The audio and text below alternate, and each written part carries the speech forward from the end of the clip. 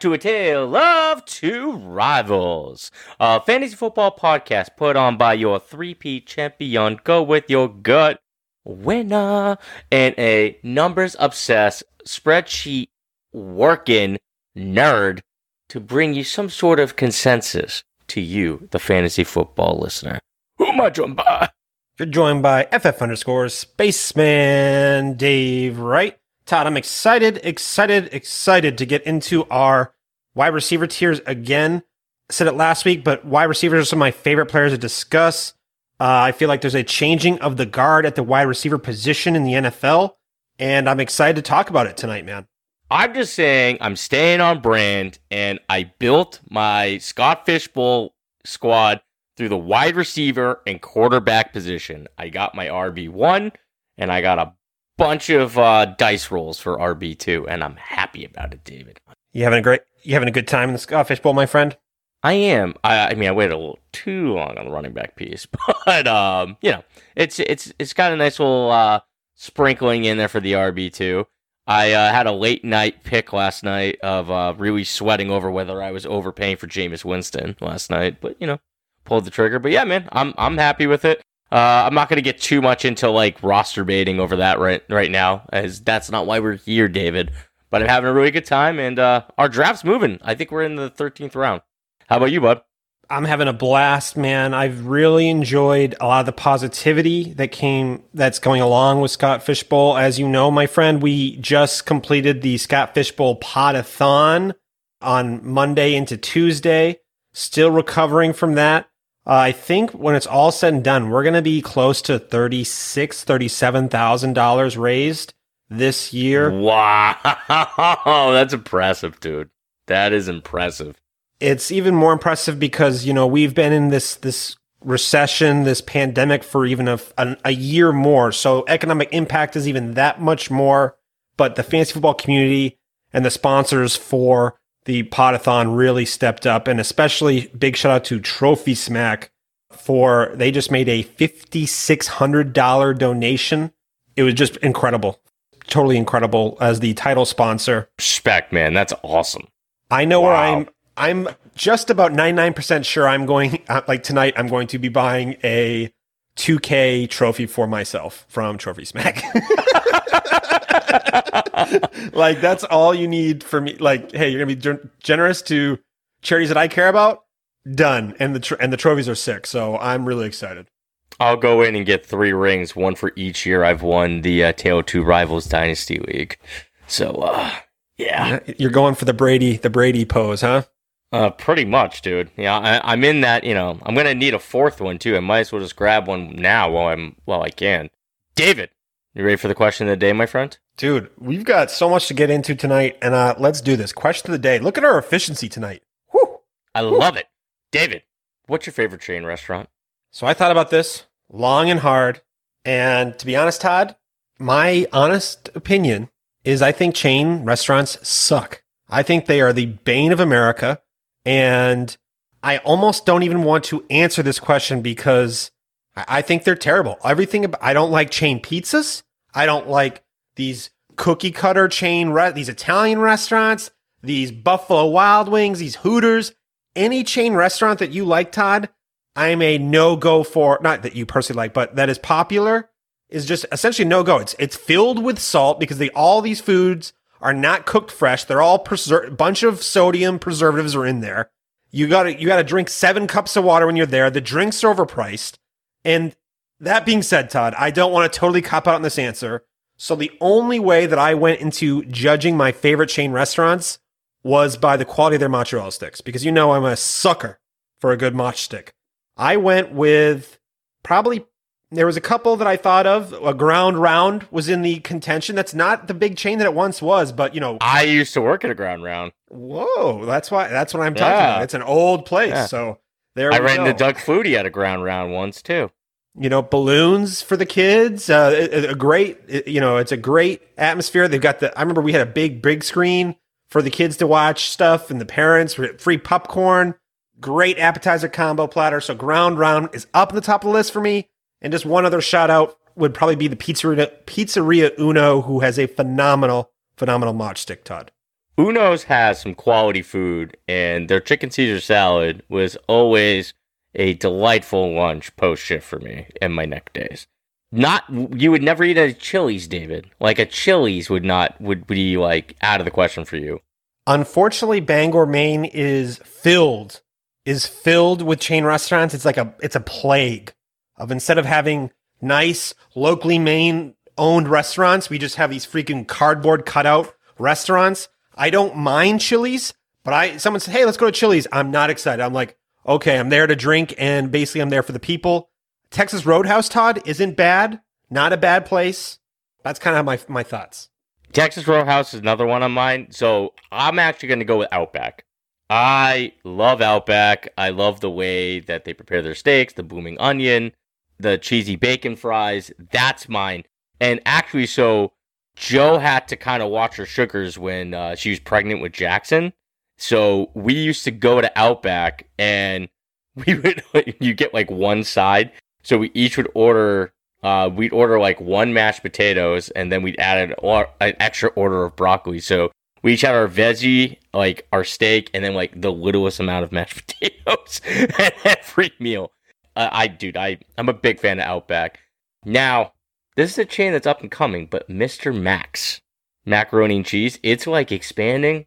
Ooh, boy, some good mac and cheese, buddy. Some good mac and cheese. But yeah, that's probably more of a New England thing. David, do you want to get into the topic? Yes, I am fired up just thinking about the downfall of the locally owned American restaurant and corporate America taking over. So yes, I am fired up to get into these effing wide receiver tiers. All right, so if you want to hear our first 3 tiers of wide receivers, stop, then go listen to our last episode, because that's where we do tier 1, our tier 2, and our tier 3 of wide receivers. On this episode, we're going to continue with our wide receiver tiers, but we're going to be doing tiers 4, 5, and 6. Again, Dave and I love to build through the wide receiver position.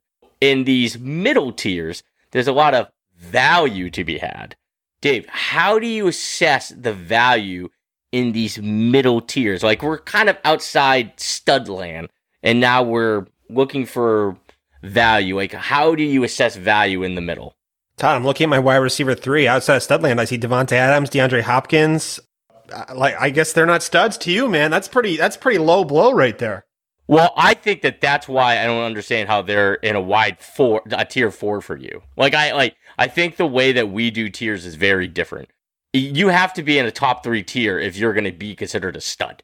Like, I don't understand if you're going to call somebody a stud how they're not in a top 2 tier. like the way you do tiers is wild. Yeah. Like, just like big breaks, dude. Like big breaks for you. You know what it is, Todd? I was actually thinking about the strategy wise. What it is I'm basically pricing myself in a startup, particularly a startup.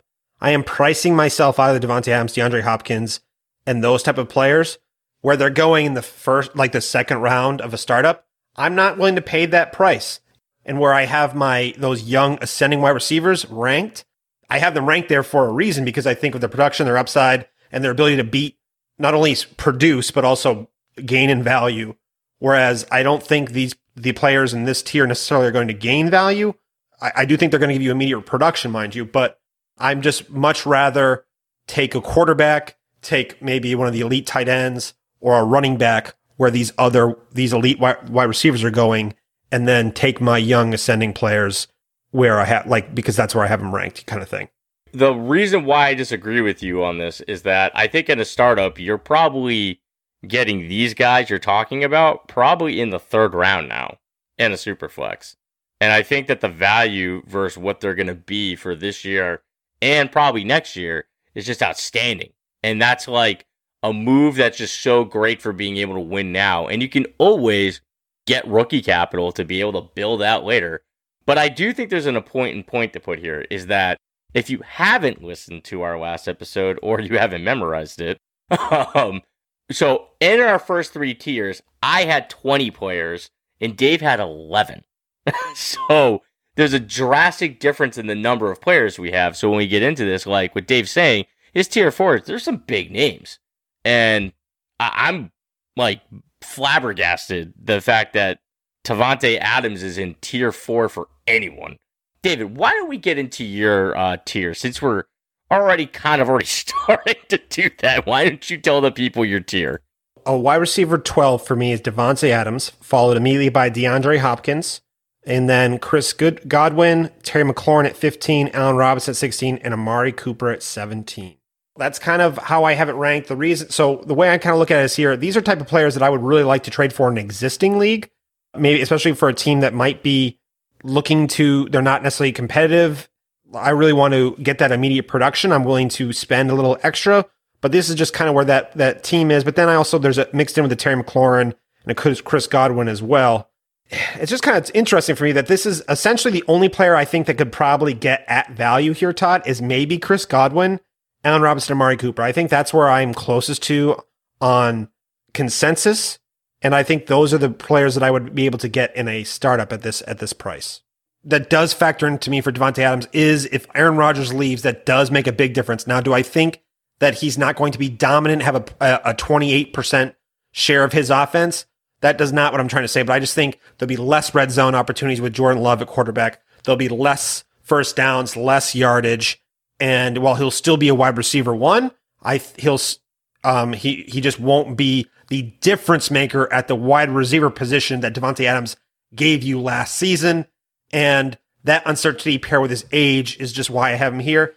DeAndre Hopkins, really like him. I think I'm probably going to be buying him heavily after this season where people really start to discount his age and try to pivot off of that here. But right now, and that's kind of just wrap. And then I think Amari Cooper, Todd, I forget who told me this, but I think it might have been Wyatt, part of the Happy Hour crew, or I forget who it was, but Amari Cooper's week 15 performances essentially, Todd, have been less than 5 PPR points the last 3 seasons in a row. And I think there's a lot of people who have been burned by him in big spots, and that's why they're so low on him. But I think he still provides he was the wide receiver 1 in that offense last year. I still think he provides a great value. And Allen Robinson paired with Justin Fields, I think there's a very good opportunity that I am too low on him right now, and he could have a top 5 season this season. Yeah, I think Allen Robinson is going to really benefit from Fields, just having a big arm QB that also can improvise, and Allen Robinson's such a good receiver that I feel like he's going to be able to show off what makes him an elite receiver and be able to put himself in positions to make plays with Fields, who is getting out of trouble. Love the Cooper take. So I do have a couple of questions here. I feel like Davante Adams and DeAndre Hopkins are so low for you because I feel like they keep beating the crap out of you in the TOT rival playoffs. Is this some sort of personal attack on my players? No, because Davante Adams carried me in the Scott Fish Bowl last season. I got him in the 3rd round. He was dominant for me, so I have a very soft spot in my heart for Davante Adams. DeAndre Hopkins, it's been a long time since I've had him on my roster, and I did trade him away for Dez Bryant at one point in right before Dez Bryant went bottoms up. So that was a really tough move for me. So there might be some hard feelings there, but not really. I mean, he's honestly been he's on a Hall of Fame career trajectory right now, and our buddy Crescent and other people have definitely say that these type of wide receivers, these Hall of Fame level wide receivers, they age a lot better than the typical wide receiver career arc. So that is something that I'm aware of, very acutely aware of. The thing with me is, Todd, you know what I value. I want production and gain in value, and I don't think that that's going to happen from DeAndre Hopkins this year. Okay. What is Adams and Hopkins' floor in terms of finish in 2021? I think Hopkins' floor is a top 6 wide receiver in 2021. Davante Adams' floor is a high-end wide receiver 2 there. Wow. All right. I respect that. The Adams take is spicy, but I get that. I get that. I still think that's spicy. Look at Michael Thomas last year, Todd. Look at Michael Thomas last year. Case in point. Sure, but I also think that Michael Thomas also got hurt. We're not talking about him being healthy and playing. He didn't play. You know what I mean? That's a totally different discussion. Injuries are injuries. It's different. So I feel like what my point is that I think we're looking at what their floor is. Their ceiling is number one wide receiver overall. Number one wide receiver overall is a reality for both of those players. With or without Rodgers, it's still a reality that that could happen. I also think the ambiguous part of like that transition, like, yeah, I'm not optimistic that like he's going to be as good with Love that he is with Rodgers, and he'll probably say a wide receiver 1. I'm saying his floor is still is a top 12 wide receiver, for Adams. And Hopkins is like with Murray. If Murray is like the stud QB with the most to improve, so like if Murray brings his game to another level, so is Hop. Yeah, I'm not buying in on that, but I respect your process and I respect the way you do it. And I think this is where I'm willing to spend up on that because I want to be able to compete now, and then I'll figure it out later, man. I'll figure it out later. And I usually do. I mean, this offseason I traded for Justin Jefferson, man. I mean, there's always ways to be able to work pieces around to be able to like change your roster later. Like, don't always think about like down the road. Think about winning now too, So I don't want to depend on my opponents making drastic mistakes like Justin Jefferson. How all right, fair. All right, moving on. I will say, Todd, for the record, I am higher on Allen Robinson than you are. Yes, you are higher on Allen Robinson than I am. That is true. By one spot, you have him 16th. I have him 17th. But yes, that is true. All right, so I'll go in. So that was so Dave just lifted off Devontae Adams, Hop, Godwin, McLaurin, A-Rob, and Cooper. Oh, actually, I have one more question for you about McLaurin. What exactly does Ayuk offer that McLaurin doesn't to have such a disparity here? Attach the quarterback. I really believe in Trey Lance, and I believe in the coaching staff. So I think that's what I'm going to go with there. Done. All right. Well said. So yeah, good point. I think McLaurin's a better player, but we don't know what's coming to QB. All right. Well said. Moving on. So that was players 12 through 17 for Dave. So for me, my tier 4 is my 21st wide receiver overall is Jerry Jeudy. 22nd is Juju. 23rd is Devontae Smith. 24 is Sutton. 25 is Galladay. 26 is Julio. And 27 is Robert Woods. Let me kind of break down my tier. 21 Jeudy, that is the guy that in this tier, the reason at the top of this tier is he is my candidate to make the biggest leap this year. I could see at the end of us like looking at this next year that Jeudy would be most likely in my tier 2. The guy most likely for my tier 4 to end up in my tier 2. No doubt. And I can't wait for them to stop playing this whole like mediocre like QB carousel. If they ever got Watson, that'd be amazing. Hopefully they are garbage, which they're not. They're probably even pretty good this year. And they can draft a QB next year. I can't believe they didn't draft a QB this year, man. I can't believe they passed on Fields. But I think everyone thought like Rodgers was the lock. But anyways, Jeudy is just an absolute freak, man. The way this man like finds separation, release, the like running routes, the athleticism, the agility, like hands, Jeudy is got it all. I am very excited about him this season, so he's at the top. Juju, 22.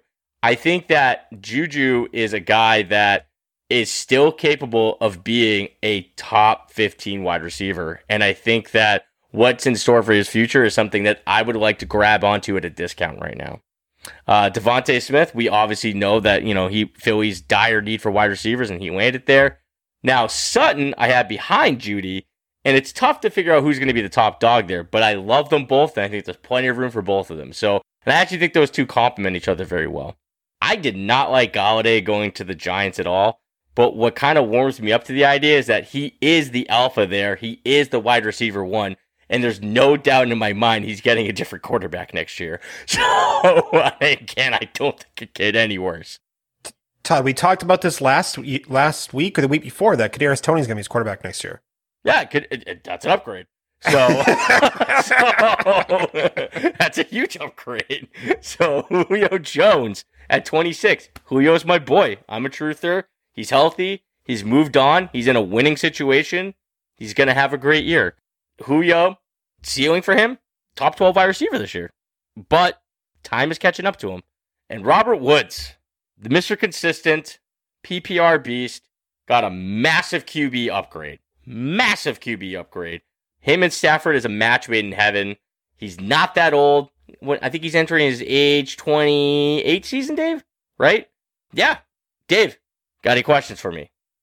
Yeah, Robert Woods is 29, so he's 29 years old. My question for you, Todd, is that interesting tier you have here.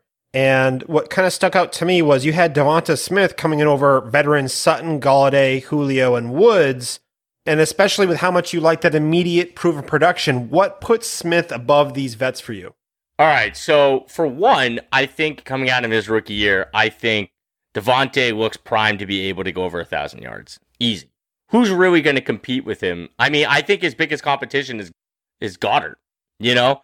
And I think Devontae Smith I believe in the talent. I'm not buying into the body stuff. He was my wide receiver 3-4 off and on the whole time. And it's really just the depth of the class. It wasn't ever me being down on him. And I think he landed in a dream situation. He's by far the best player on that team in terms of receiving.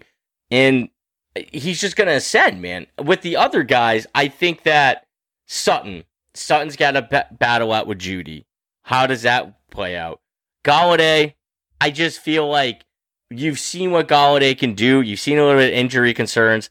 Just don't love his situation with the Giants. And then the other two guys are just solid veterans. I think with Smith, you're getting kind of like a floor that might be a little bit below a Sutton, a Galladay, a Julio, and a Woods, right? For a year or two. But what the ceiling is, you're looking at a guy who has the potential to be in that tier 2 next year. Judy and Smith are the two guys in this tier that could jump up 2 tiers. No doubt in my mind. They're going to be able to get the target share. They have the talent. The only big question with these guys is the quarterbacks.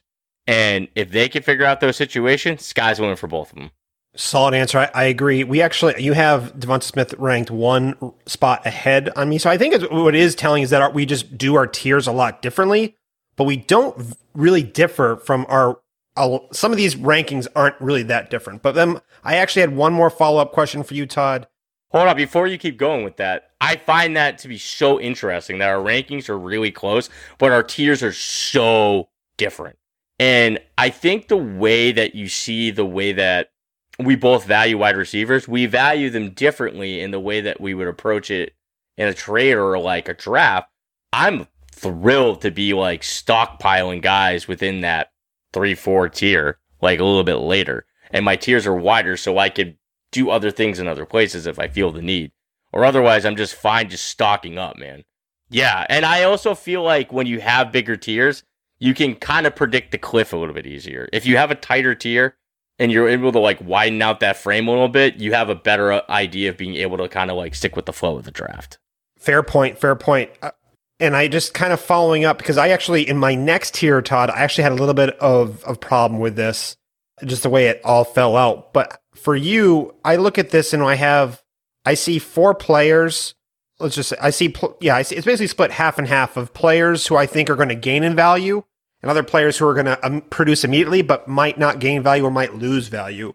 So how difficult was it for you in this? It might not be difficult for you, but how was it difficult for you to balance out production versus potential within this tier specifically with Woods, Julio, and Galladay, and then you also have a Judy and a Devonta Smith in this tier? Not really. I think these guys all belong in the same tier for me. But what I think what you talk about in this tier is you're talking about like roster construction and like let's talk about it from a startup standpoint, right? If I come out with Adams and Evans and Ridley in some sort of way, and I'm still looking at a wide 4 and I'm in this tier, all these guys are still for some reason on the board and I'm looking at these wides. I'm probably going to go look at a Judy or a Smith, right? Because I'm already got like what I got for this year right now, and these guys in my 4, what they're going to do for me in the 4 is going to be great. Unless I'm looking at another team and I'm saying to myself, okay, I want to stomp on Dave Snack. I'm going to go get Julio now and come get a ship this year. But I can kind of balance it out. Now, let's say I went a little younger, got an Ayuk or a Chase. Now I'm looking at like, okay, I think I rather like maybe target a RB this round in this tier, yes, I think Smith would go because of the youth. He'll go over younger. But now I can kind of like help out my RB depth and then wait around to see if Galladay, Julio, or Woods falls to me. And then I'm going to get that proven place when I have like some guys that have unbelievable potential, should be great players, but I do need some stability and something proven in that production. So really all these guys, I feel like they would fit some sort of need in that position for when it comes to that time in the draft or even in trades. Like, I feel like you could trade from Julio to Devontae Smith. Obviously, you got to change some things around, and everyone has different values. But I feel like moving these guys, you could move a Woods to go get a Judy. You could. So I feel like these are guys that it balances out. It just matters of who you're trading to and what they're trying to do this year. Like, a rebuilding team's not moving Judy for Woods. Yep. But to me, it's like the balance of the production versus the projection. That just kind of goes with the flow of like your makeup and then your league. It's not hard for me. It's just a matter of where I'm at. And you got to be thinking about that by about the 5th round, I think. I think by the 5th round, you're looking at the foundation of your team, you're looking at the other foundations, and you should be able to at least make a determination of whether you feel confident that you have a foundation of a contender or not. I'm not saying like completely just make up your mind off the bat, but you should be able to have a general idea of by that 5th round of what direction you might want to be heading more towards, you know? And then it's also by that point, if it's not going the way it does, you're not too late in the draft by like 8, 9, where you can start saying to yourself, okay, maybe I need to get a little younger. Does that make sense? 1,000%. So it gets to almost roster construction at this point within the tier. While you have them tiered in the same spot, it might depend what lens you're going from. So I kind of like that. All right, so let's move on to tier 5. David, would you like to go first or second, my friend? Let's switch it up, Todd. You go first, my friend. Tell us about your tiers and kind of break it down for us, man. All right. This is my upside by low tier. A lot of the vets in this tier are guys that I would love to be getting this late in the process, or I'd be getting rookies that I'm really high on or younger wide receivers like that. At 28, I had Waddle. At 29, I had Rondale Moore. At 30, I had Claypool. At 31, I had Drops Johnson. At 32, I had Thielen. At 33, I had Bateman. 34, Kupp. 35, Deebo Samuel. 36, Curtis Samuel. And 37 is Tyler Boyd. Waddle's draft capital was enough for me to kind of put him over Rondale Moore, who I had ahead of him the whole time. When draft capital speaks, you got to be able to, like, respect that. And also, like, I loved Waddle at Alabama. And Dave brings up the great point about how he never really broke out, even though, like, you know, I mean, clearly he was around, like, a loaded wide receiver class, right? But you saw the explosive, you saw the aggression, you saw what the potential was in him. And when you look at where he fits in that Miami offense, sky's the limit. You know, like, his biggest competition in my eyes is Gesicki. You know, and Will Fuller is kind of a rental in my mind, so I'm not looking at very far past that. Rondale Moore, I love him. I think he's a beast, and I think he ended up in the perfect situation. Claypool is a guy that I have him at 30. I have him in this tier. Probably the guy most people are highest on for the Steelers. I'm sticking on Juju for now, and I do think that I'm lower on Johnson than the consensus, but I think that Johnson, like, if you look at his targets, like, you got to respect that he's at least in that top 30 range. Thielen, I think, if you're a contender, you should definitely be going after Thielen. He's not going to cost a first-round pick. And if people are telling you he's a first-round pick, they're out of their minds. He's not. And just wait. Like younger teams are going to, like, eventually realize that they're not going to get that, and then the price is going to go down. So I think Thielen's an unbelievable buy low for contending. Bateman, complete wide receiver, absolute beast. Everyone got a little upset with him ending at Baltimore because it's run heavy. Guy looks like a wide one, and it doesn't look like there's a true wide one in front of him. Great situation. Kupp, love him with Stafford. I think Deebo is somebody who's a little forgotten because of what Ayuk did. Love me some Curtis Samuel. Finished a Y2 last year, and a great situation in Washington. And Tyler Boyd, baby.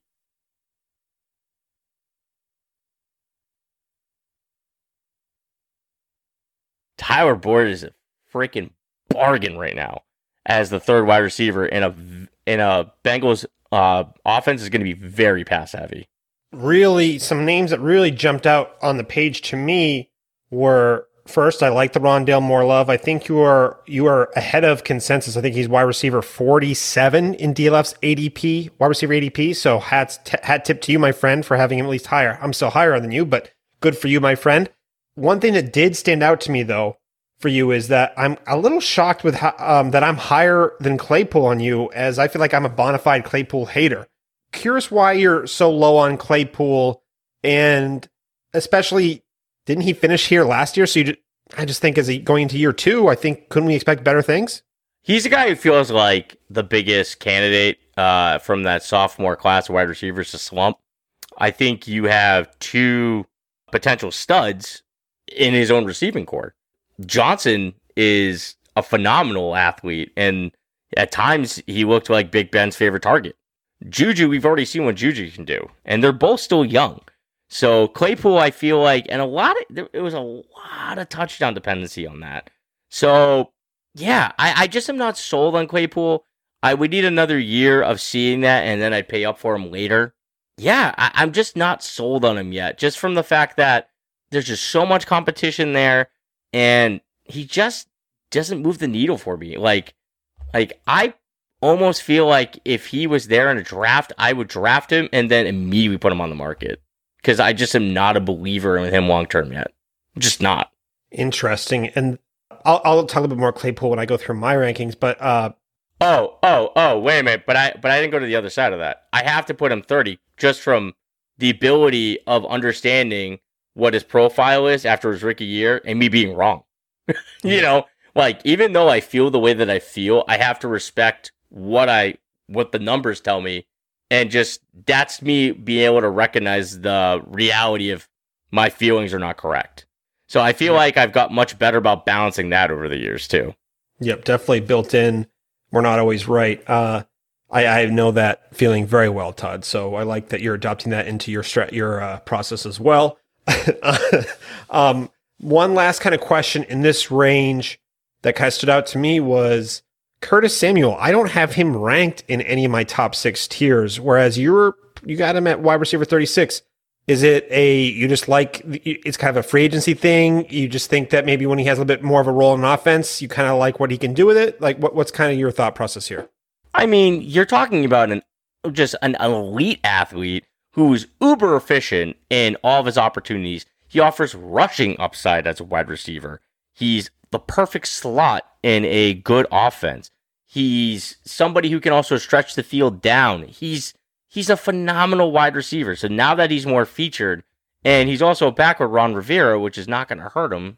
And I feel like with him, you're looking at him like he hasn't even had heavy volume yet. If his volume, which should go up, like his target share should increase this year, you're looking at a guy who could just absolutely make a leap there. And if not, I love his floor. Love his floor. Not too old, very explosive, love where he landed, and I love the idea of him getting more work. Awesome. Any finishing thoughts here on your tier, or you want me to dive into my tier here? I think Rashad Bateman is such a freaking buy right now. If you are trying to rebuild and there's a team that's in the middle, absolutely go try to buy Bateman. Bateman, he's never going to be cheaper than he is right now. He's never going to be cheaper. That's the guy in this tier that I wish I had the balls to move up, but I don't. I like it, Todd, because maybe what you're going to have here is where Bateman went in a lot of drafts. A contender might have selected him, so maybe that might be a good trade partner if you're rebuilding here. So not a bad idea, my friend. Ready for me to dive into mine? Let's do it, buddy. I was cracking a beer. Love it. All right. So this is my largest tier where I go from wide receiver 18 to 31. And it is what I was talking about. It's a hodgepodge of, there's a couple of players that are win now proven assets. And then a lot of players I think that are going to gain in value. And the way that I rationalized having them in the same tier was either players that are going to give me production that I think that they're going to give me that immediate production that of the tier above. So I have Michael Thomas, Keenan Allen, and Mike Evans in this big, large tier for me. And I think that if they do well, they can perform the same as a Allen Robinson, Amari Cooper. And that's kind of how I rationalize having them in this tier with other players who I think are going to gain in value. So at 18 is Michael Thomas. And the reason why he's kind of here for me, and I actually really struggled with Michael Thomas here at 18. I think he's going to his wide receiver 28 season, or his age 28 season. And I do not know who he's having at quarterback. And even if Taysom Hill is the quarterback, he saw something like almost 50% of the air yards market share with Taysom Hill. So he's going to dominate the opportunity in that offense, kind of like what I was talking about with Devontae Adams, but it might not just be as good of an offense. And it comes to an age concern. Jerry Jeudy, who I have at 19, is actually coming a little bit higher than you, Todd, who you had him at 21, I believe. Really high on Jeudy. I think when people talk about the drops, some people had some concerns about his attitude. I mean, I think it's really tough to have an attitude when you have or not to have an attitude when Drew Lock is your quarterback, or that wide receiver they had playing quarterback for one game. I forget his name. But yeah, the quarterback situation was rough. And Jerry Jeudy coming from Mac Jones type play and Tua type quarterback play, I don't blame him for having probably the worst quarterback play he's had since probably middle school in Drew Lock last year. Jerry Jeudy's air yards, his targets, all have him in a range where I would not be shocked if I have him ranked right where I have Ayuk, Higgins, that kind of range, just because, and the only thing that's really holding him back here is the quarterback play. And then Chase Claypool, I mentioned, Todd, how we were really different on him. And I think this comes to, again, when I talked about, or actually I did my thread on, I think we talked about it a little bit last episode too, but my thread on T. Higgins, where I thought the market is rightfully building in a second-year leap for CD, who had a great first year. T. Higgins, who had also a great first year, but is not being priced into it to have that next jump. People were really high on Chase Claypool at times when he was really ascending, all that massive TD production in year one. And now they've really come back to earth on that, where now he's affordable. And it's almost like now do I think it's as likely that Chase Claypool hits and makes that jump? No, but I also think he's being priced fairly where that does have in his range of outcomes. So I really like Chase Claypool and Mike Evans, Todd, tied to Tom Brady in Tampa Bay. You've got Antonio Brown, Chris Godwin in that offense. I hesitate to think we're ever going to see that top 3, top 5 wide receiver season for Mike Evans again, and he's getting a little older. And then Keenan Allen, he's, I think, going into his age 30 season, so he's at that point for me where, yes, I'm definitely acquiring him in existing leagues, but I'm most likely priced out in startups and in new leagues. But yeah, definitely him paired with Justin Herbert as the alpha, definitely a lot of immediate production that is valuable. But I also have to say, he's been dealing with some nagging injuries here. He dealt with them, and that doesn't necessarily get better as you age. So that's something to think about with Keenan Allen. Rondale Moore coming in with that second round draft capital. People are acting like he did not get any draft capital, or they're really just writing him off because of his size, and they're really just downplaying just what kind of profile his, the athleticism, the age-adjusted production in an offense that's going to be high pass and volume offense with DeAndre Hopkins, and I think we're going to get some rushing upside too with Rondale Moore.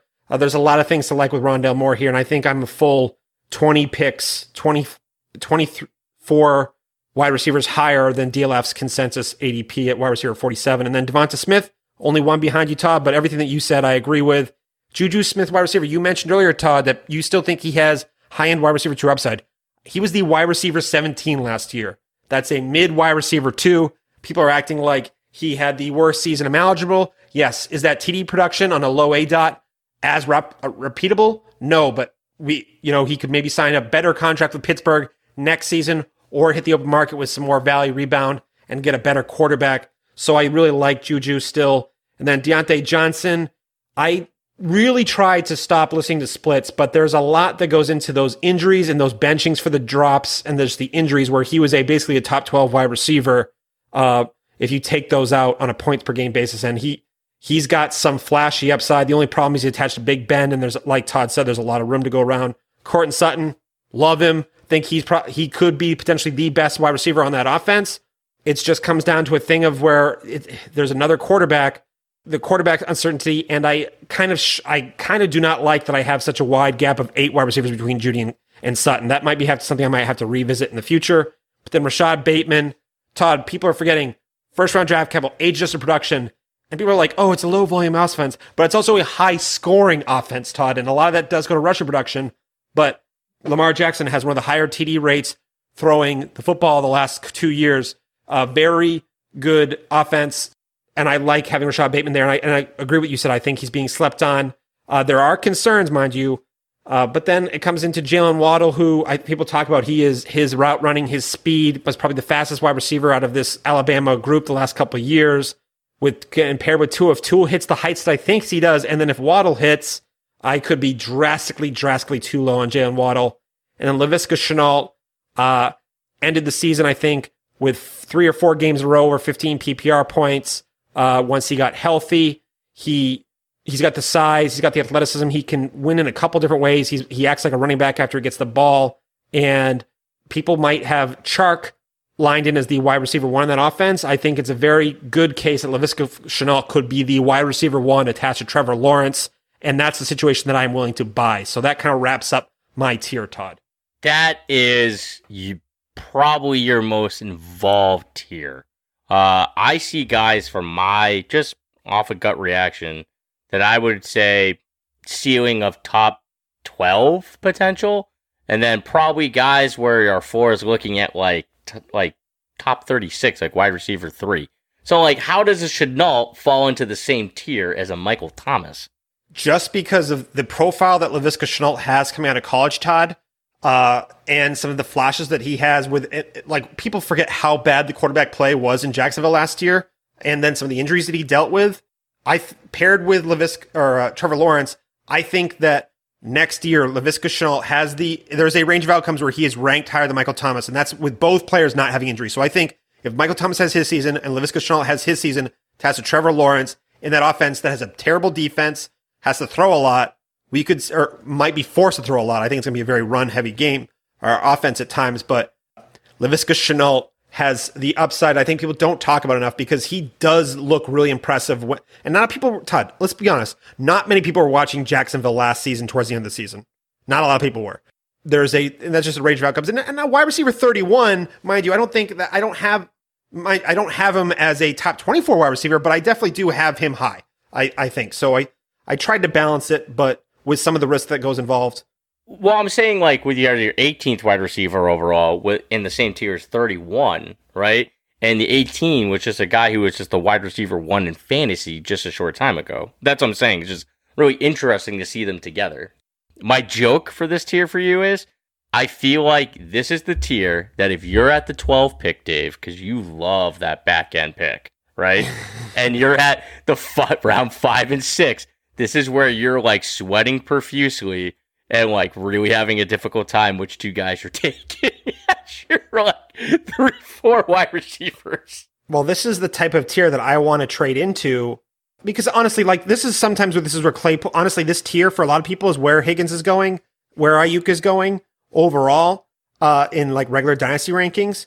So this is a tier where I'm totally willing to trade out of the Devontae Adams pick, the DeAndre Hopkins pick, acquire multiple 5th round picks and future assets, and try to have 3 or 4 picks in this range in a startup. That's kind of a strategy that I like to employ here. What I find funny about this tier and my tier is I feel like this is the tier where we have this is like the value tier, right?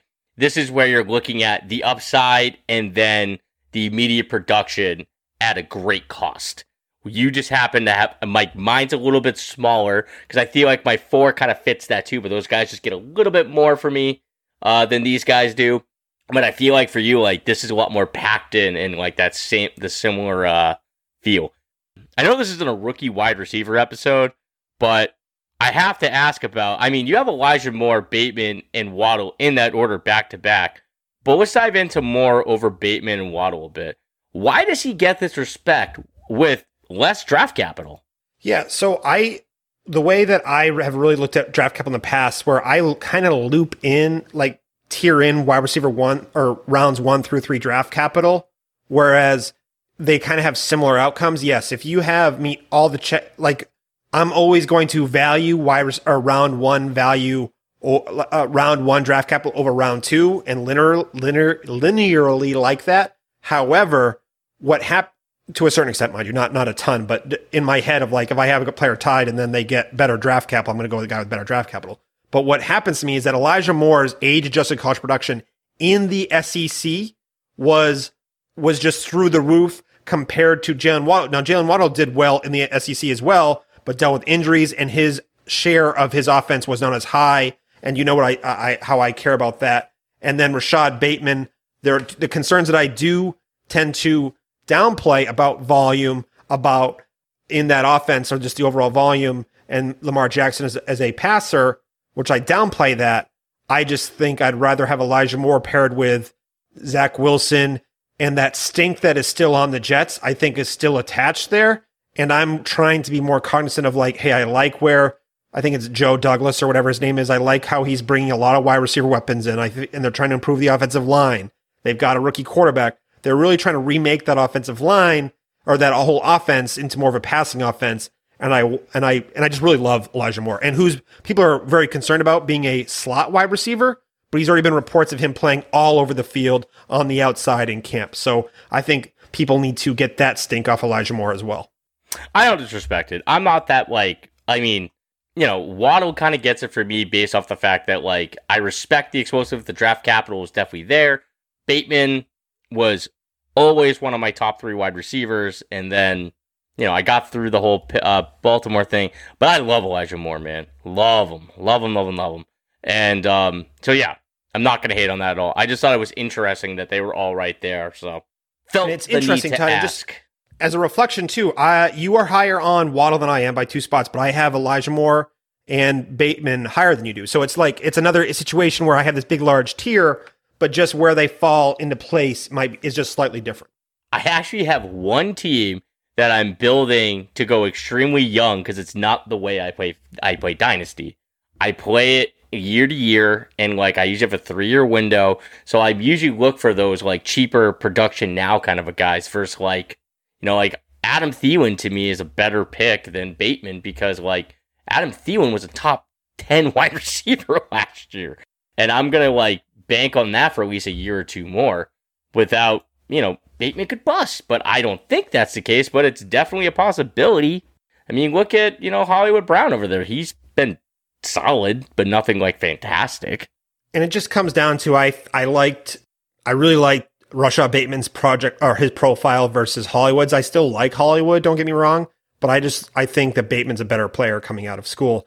But let's move to tier 6, Todd. I think I'm just going to dive into mine really quick. I do not have as many players as you do here. This tier was kind of difficult for me. It's actually was kind of tough to see a couple players here, but DJ Chark at 32, he's attached to Trevor Lawrence here, and he could very well be that wide receiver 1 in that offense after dealing with some injuries and / poor QB play. I could be way too low on him. But then Cooper Kupp, I have him. I'm pretty down on all the wide receivers in that Rams offense, and I have Cooper Kupp and Robert Woods in this tier. I don't really see, I like Matthew Stafford, but I don't see the same top 3 24 wide receivers like they did a couple years ago. I just don't see that. I think Woods and Kupp can definitely have top 24 production, but I'll rather gamble on players like Rondale Moore and Laviska Shenault of just making a jump and having more value than just that sure, reliable production from Cooper Kupp and Robert Woods. But then Kenny Golladay, you've talked about him, Todd, going to have a piece of that offense in a not a great offense, low volume offense, and in a team that's probably not going to run a lot of plays. QB plays poor, and by the time they get a good quarterback in there, I think he's going to be 30 years old, or at least so it's going to be rough. And then Tyler Boyd, hate to have him this low here, but I think he's going to be a very reliable top 24 wide receiver, but I don't see him ever having a top 12 type production again. And then Debo Samuel, I have Ayuk, big difference between Ayuk and Debo, but I still like Debo. I just think between, he's really kind of a one type pony. He's basically a running back type coming out of the wide receiver position, short, performing that kind of stuff. And I don't really want to. I don't think he might have top 24 type season, but he just does not profile as a top 12 wide receiver for me. So that really dings him combined with the injuries. And then, especially with having a rookie QB coming in, it's tough for a rookie QB to support multiple top 24 wide receivers. And then Julio, this one was tough having the 37 Todd. I really like Julio, but paired in that offense, I think they're going to rely on that efficiency. And when I talked about Derrick Henry, I voiced my concerns about Tennessee remaining as efficient as they have been. Really tough to maintain that efficiency.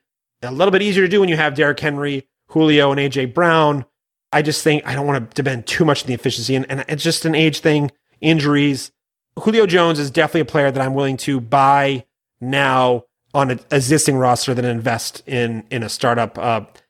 I probably no longer have, unless Julio Jones is on my roster, I'm probably not going to have him again. So that's a little sad, even though he could have a bounce back this year. Then Tyler Lockett, I think this is one of those things where I'm not sold on that offense, it being high volume enough. I probably am too low. This is probably a mistake here. We're having Tyler Lockett as my wide receiver 38. He's getting up there in age. And yes, he definitely has that explosive potential where he could, he was a top 12 wide receiver at one point last season before he faded out. He's just not a player that I'm looking to invest in at that age. And then Robert Woods already kind of talked about him a little bit, Todd, but yeah, he just doesn't have quite the upside.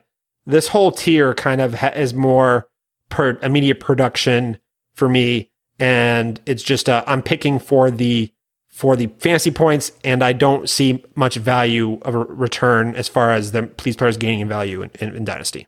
Todd, you want to move on to yours? Or do you have any questions on this tier for me? No, man, no questions. It's just it's just a steady tier of like late cheap production that could definitely fill some flex spots, or a wide receiver 3 given a bye week or an injury, or if you went RB heavy, these guys would fill out a roster pretty well. Yeah, I like that tier, man. So my last tier is, I would say these are the last of guys I was targeting. So these are all guys that they all fit into this last tier for me, because these are the guys that I want for one reason or another. After that, I'm not getting very excited.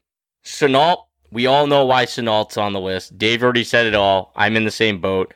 I'm just in a different tier and a little lower. Elijah Moore, same thing Dave said. Love him.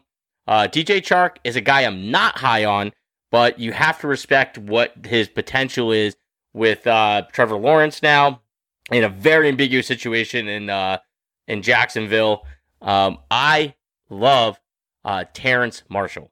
I am a big fan of him playing the other side of DJ Moore in a Joe Brady offense. I love the potential there. That is something around this spot that I would love to invest in. And I think that that's the kind of rookie pick that where you're getting him in rookie drafts, or where you're trading for him in your leagues after your rookie draft, you might be able to just be running away with value. There's a reality where he's neck and neck in targets, maybe. Who knows? I love his profile. Cooks, Mr. Consistent, no matter where he is, as long as he doesn't have a concussion, he's pretty darn good. Michael Pittman, just based off of the fact that he looks like the only wide receiver 1 possible on the Indiana right now. So you have to be able to respect Michael Pittman there. After that, OBJ, he has a bounce back year, gets to 90% of what he was. You struck gold with him as your wide receiver 44. Will Fuller, kind of the same thing as OBJ. Don't get suspended, don't get hurt, and he's money. Jalen Reagor had some injuries. Devontae Smith comes in. Jalen Reagor comes and falls off. Unbelievable value to be investing in. If you are looking to rebuild, that is a perfect pick. You're looking at Jalen Reagor probably for a second rounder and a small other piece right now. That's a great pick to be investing in. Way too soon to be writing him off, especially the fact that he hasn't really been given a chance to shine. Jarvis Landry, PPR machine. I'll ride that till I die. I will not overpay for him though, Jared. So just saying, Jarvis Landry, fantastic value for a contender. Michael Gallup. Let's talk about Michael Gallup. Michael Gallup could definitely have plenty of volume in that Dallas offense this year, and he's probably going to leave that Dallas offense, and he's the kind of guy that could take on a wide receiver 1 role. Love investing in him now. I think he could still be a usable piece in 2021, and then after the fact where he's on another team, most likely, I still think he's going to be an excellent player. Darnell Mooney, I've talked about him plenty. Came on so strong in the second half of the season. An athletic freak. Definitely the wide 2 in Chicago. Could be the wide 1 next year if A-Rob walks and they don't find a good enough replacement to go ahead of Mooney. And then he's the wide 1 with Justin Fields as his QB. Tyler Lockett. I'll pick him at this point and then take like his 200 yards like twice a year in 2 games. Gabriel Davis. Flashed. Could be an excellent player with excellent value. You're looking at him being able to have being a wide receiver 3, like year in, year out potentially. And Tony. I hate Tony. Kadarius Toney is not a guy I liked, but he was a first-round draft pick on the Giants. Not a lot of competition. He is a great athlete. Daniel Jones sucks, so he might have to throw short to him and let him show what he can do. So Tony to me is because a lot of people feel the same way. As the 52nd wide receiver, I put him in the same tier as if I don't get a Chenault and I want to go Gesicki's there, or I found Chase Edmonds around that situation. I go get those guys, and then a round or 2 later, I end up with Tony over Chenault. I'm okay with that for one of the other places I did. Because I kind of feel like those are guys in similar situations, just that we're just fast forwarding a year with Chenault. I like Chenault a lot more coming out of college than Tony, but I feel like we're in the similar kind of conversation with that. So, Dave, that's my tier 6. I think you mentioned a couple players that I just don't have in the same tier, but I have it ranked kind of similar to you. I agree about Rager, Fuller's upside. Brandon Cooks actually should have been in this tier. I left him off. He's in there. For me, I liked everything you said about Cooks that produces. Doesn't matter who is quarterback. Well, I mean, it's easy to produce with Watson, Breeze, and Brady, but he's definitely been a top 24 wide receiver whenever he's played a full season or even 15 games. He's been underrated. And then I really liked Gallup being mentioned as well. And then Landry is just cheap production, Todd. That Cleveland offense should be pretty solid this year. If Baker can take at least a little step forward, OBJ coming back, Nick Chubb, the tight ends, and Kareem Hunt, that definitely could see a lot of some nice sneaky value points there, Todd. And Michael Gallup, really like his talent, and he could definitely produce kind of like a Tyler Boyd level type of production, except more explosive, more TDs but meaning he could be that wide receiver 3 that produces in an offense. I really like Gallup, and I think that when Dak went down, that's what hurt Gallup the most. No brainer. Mooney, great pick as well too, Todd. I really like this tier for you. Thank you, sir. Thank you very much. All right, we did it, David. Tell the people where they can find you. Find me at @FF_Spaceman Dave Wright on the tweet machine. I'm still planning on writing a DLF article before the baby is born, and find me over on Rookie Fever. We're having a lot of fun on the Rookie Fever podcast, and be sure to check out the Scott Fishbowl Podathon. That'll be available in podcast format and also searchable over on Clipcast, and it's available on YouTube. All 24 hours of it. Just really, Todd, kind of the message too is where they can find me is that choose just know what other people don't know what other people are going through. Be nice, be kind, show some empathy, and be charitable, because that's, I think, the message that Scott Fish is trying to say, is that it's about community. Try to think about what you're saying and picking people up rather than just putting people down. That sounds really corny, but sometimes it needs to be said, because I feel those negative thoughts a lot, Todd. We all want to make fun of something that's ridiculous, but I just think take a breath and just remember that we're, there's a human part to all of us. So, and that's what my message I want to throw out there tonight. What about you, my friend? Kumbaya, baby. I am Todd Foster. You can find me at the Twitter machine at @FF_Banterman. I will be putting out C2C content on IDP, guys. If you haven't had your rookie drafts yet, or just looking for some great rookie content, go look for that rookie mag. It is fire. And I'll definitely be putting out some more C2C content on the airs and in writing very soon. Always hit me up on Twitter. Always down to mock. Always down to banter. Great show as always, David. Peace out, buddy.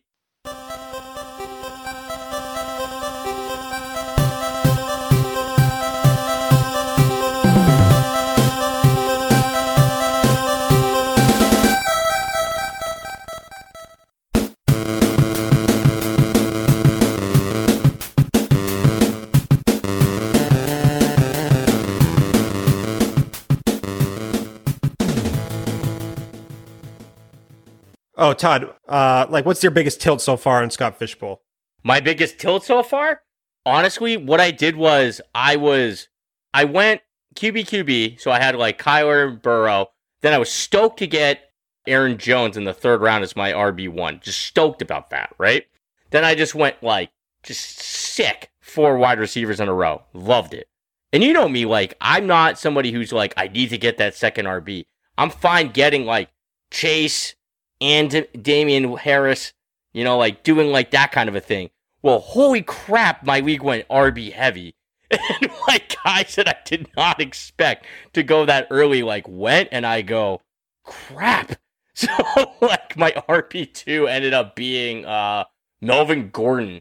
And I was like, ugh. But, I ended up, getting, Gesicki, and so I really like that pick.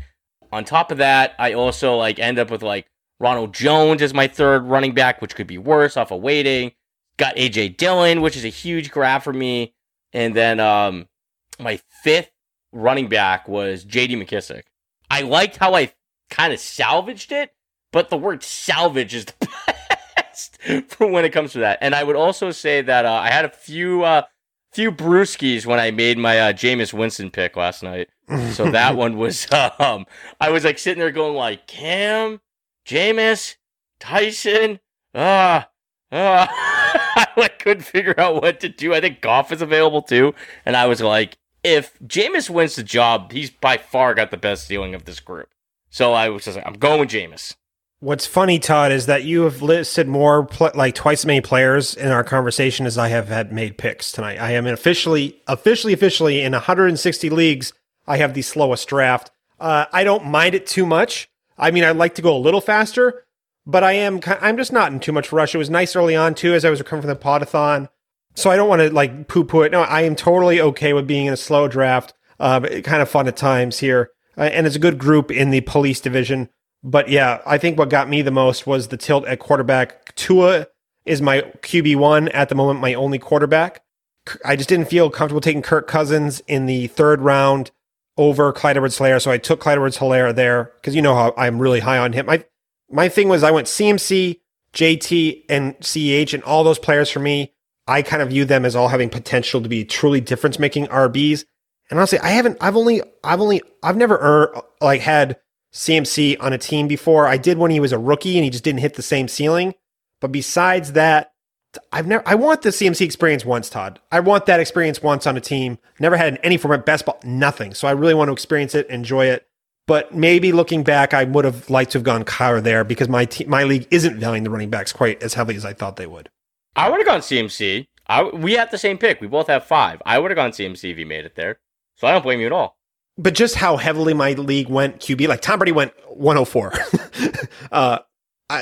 Just how heavily my league has gone QB was a big thing for me. But I still like CMC. I'm really excited. I think I'm going to just have to be really smart with my wide receiver picks coming forward, and I need my QBs to hit. So I just a little bit more narrow margin than I would like for a victory. I'm really excited about Burrow and Kyler, man. I'm really excited. Burrow went before me. I'm not happy, but all right, man. I was so excited. Time to go Later, for me, buddy. my friend.